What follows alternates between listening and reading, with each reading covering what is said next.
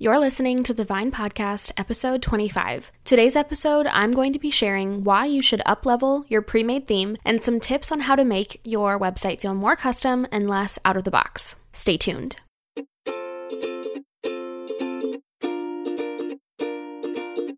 You love the time you get to spend creating content on your blog and connecting with your audience. But building a brand and working on your website, that's where it can feel overwhelming.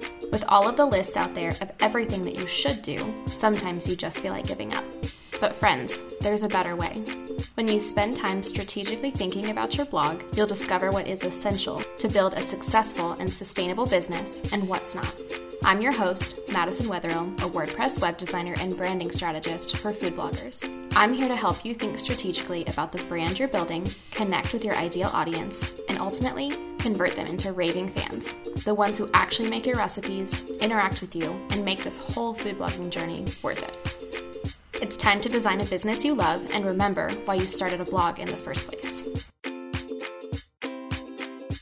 Welcome back, friends. Before we jump into the episode, I wanted to cover a few housekeeping things before we dive in. If you are new to the podcast, I just want to welcome you and say that I am so glad that you are here and wanting to learn about building a strategic food blog. Even if you're not a food blogger, but you are listening, I'm so glad that you are here as well, and I hope that you'll take some valuable tips away from every episode. It always means so much to see you guys sharing the podcast episodes over on Instagram. My name is Madison Wetherill, and I am the web designer and branding strategist behind Grace and Vine Studios, a studio built for food bloggers just like you. If you are considering a rebrand or website redesign this year, I would love to chat with you about how we can work together. You can always find out more information about my services by visiting graceandvinestudios.com or sending me an email at hello@graceandvinestudios.com. I am just so excited to talk to you today about how you can take a pre-made theme and make it feel way better than just out of the box. In last week's episode, I talked about everything you should know about themes, including how to know if you need a new theme and how to pick one out. So if you haven't listened to that episode, definitely go back to episode 24 to learn all about themes. Let's dive in to learn more about how you can make your theme work harder for you. In last week's episode, I talked about the difference between WordPress, Genesis, your theme, and plugins, and what each of those do, so be sure to go back for that breakdown and listen to that episode. Before we can really dive into specific strategies for up-leveling your pre-made theme, you really need to know and have confidence that you have a good theme to begin with. And to be honest, making some of these changes and updates to your website may show you that it's time for a new theme in the first place. So how can you up-level your website while using a pre-made theme? The very first step is that you have to have a grasp on your brand. Now, your brand is so much more than just your logo pasted on top of your theme. Understanding that your brand is more than that is really key to this point. Your brand encompasses your audience, your brand messaging, your voice, and the visuals of your brand, like your logo, fonts, and colors. Without having this foundation, it's going to be really difficult to make strategic decisions that will really level up your website. If you are unsure about this branding foundation, I would love to invite you to join my branding workshop that I am hosting on March 31st, 2020. This branding workshop will give you clarity on your brand messaging and what makes your blog unique so that you can confidently use that to connect with your audience and build the food blog you've always dreamed of. If you struggle with really sharing the heart behind your food blog, why you do what you do, and how to connect with your audience in your own voice, or you feel like you flip-flop when it comes to your brand identity, then this workshop is for you. As a podcast listener, you can grab $50 off the price of the workshop. There are only 15 total spots in this workshop so that I can really give support and insight to each person who attends specifically. The workshop is going to be held on March 31st, 2020 at 12 p.m. Eastern.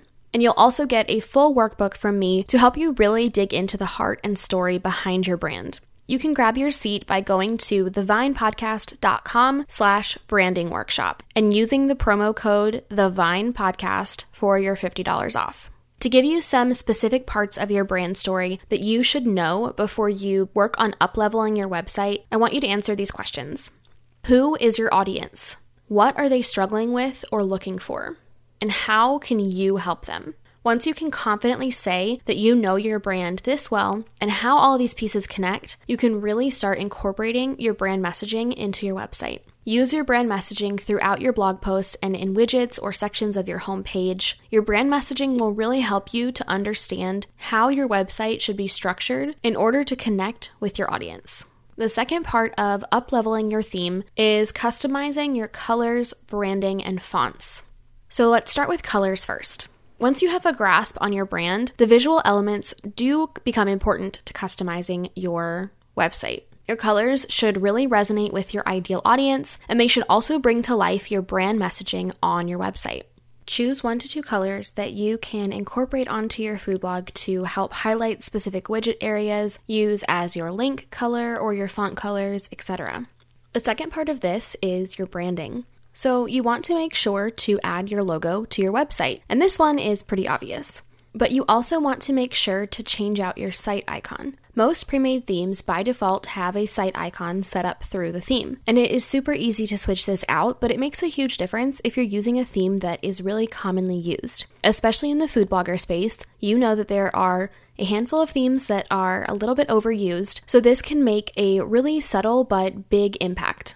Consider adding a submark or another recognizable graphic to your blog to continue adding custom elements to the site, and you can use this in your sidebar or maybe as part of your footer.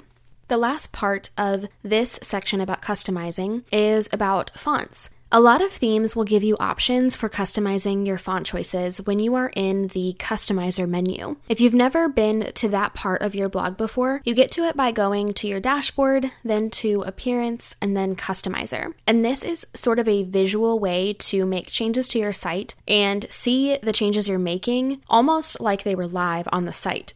So dig around that menu and see what options you have available for your theme. If not, it's very easy to add your own fonts through the customizer under additional CSS or hire a developer to help with implementing this. And there are also some plugins that you can use to help you choose custom fonts. And I highly recommend using Google Fonts when you are customizing the fonts for your site in order to make sure that you are keeping your site speed to a minimum. And you should choose 1 font for your headings and 1 font for the body text of your website. If you have a script font or something that is not available through Google Fonts, but is a part of your logo, consider using that as part of extra graphics for your site, but I would not try to install or implement that into your website.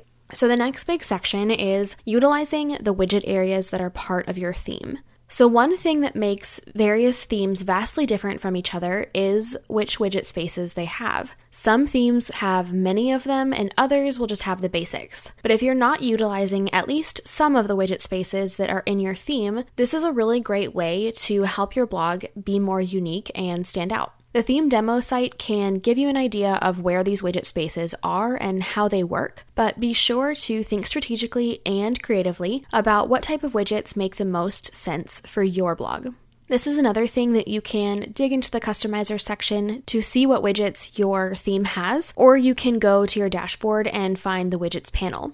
I want to make a word of caution. A lot of themes seem to have a meta widget displayed by default, and you always want to remove this. It has a direct link to how to log into your site, and that can provide a huge vulnerability for your site, especially if you are not using a very safe username and password. So you should always comb through the widget areas and see what is default for your theme, and then make any changes that don't make sense for your website.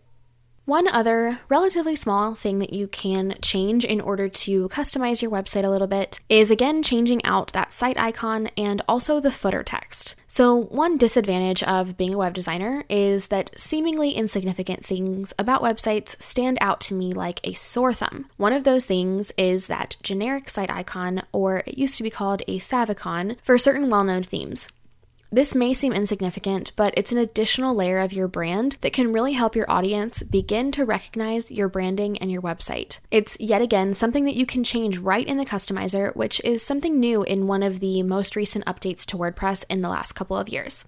The second area that you should customize is your footer text. And you guessed it, this is something that you can very easily do within the customizer. Specifically, this is something that you can do within the Genesis child themes, but I'm not sure, to be honest, if it's common in non-Genesis themes, but it's something you should just be able to check out right within your theme settings. Now, I have very strong opinions about whether the developer's credit should be on your site, but I'm going to spare you that for today. And I'm just going to say that I think if you leave a developer's credit within your site footer, that you should make sure it's text only and not a link. I know that there have been quite a few people who have run into SEO issues over the last couple of years or so due to the footer credit having a link, and therefore that link displaying on every single one of their pages.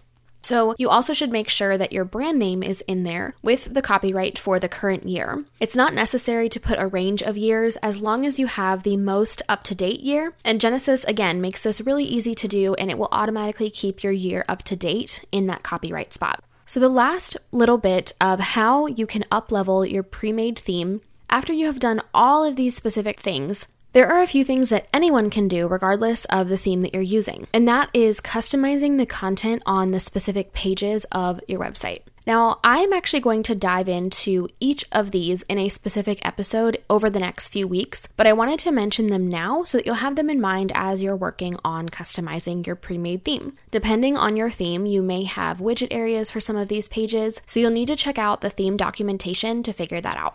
Now, with each of these pages that I am going to recommend customizing, you can do all of the different examples that I mentioned earlier in this episode. So you can make sure that each page has your custom colors and fonts and some branding. You can make sure that your brand messaging is present in some way on all of these pages. And you can make sure just to use the functionality of your specific theme and make sure that these pages have been designed strategically and are not just an afterthought or something that you just leave as what the default for your theme is. So some of the pages that you should consider customizing are your home page, your recipe index, your about page, the single blog post, so what an actual blog post looks like, including your sidebar, and your category page. In episode 27, I'm going to start with the homepage and break down what should be on this page. And this is my favorite page to start with, but each of these pages is going to have really specific steps and tips to customize these pages. So for now, I hope you will consider making changes to your pre-made theme to really make sure that you are making the most of that theme and letting it work as hard as possible for you. There are so many things that each theme does out of the box that so many people just don't even look into, and they just default to what the theme demo does. So really consider making some of these changes and making sure that even if you are using a pre-made theme, that it is very obvious that you have taken the extra step and time to think about how to implement your brand onto that theme, not just by putting your logo at the top of it. I'm so excited to break these next few episodes down, but until then, definitely dig around that customizer menu and let me know what you find about your theme. I would love to chat with you about it. All right, guys, talk soon. Thank you so much for listening to today's episode. If you enjoyed it, I would love for you to screenshot it and share it with a friend. You can tag me on Instagram stories at Grace and Vine. For the show notes for this episode, head to thevinepodcast.com.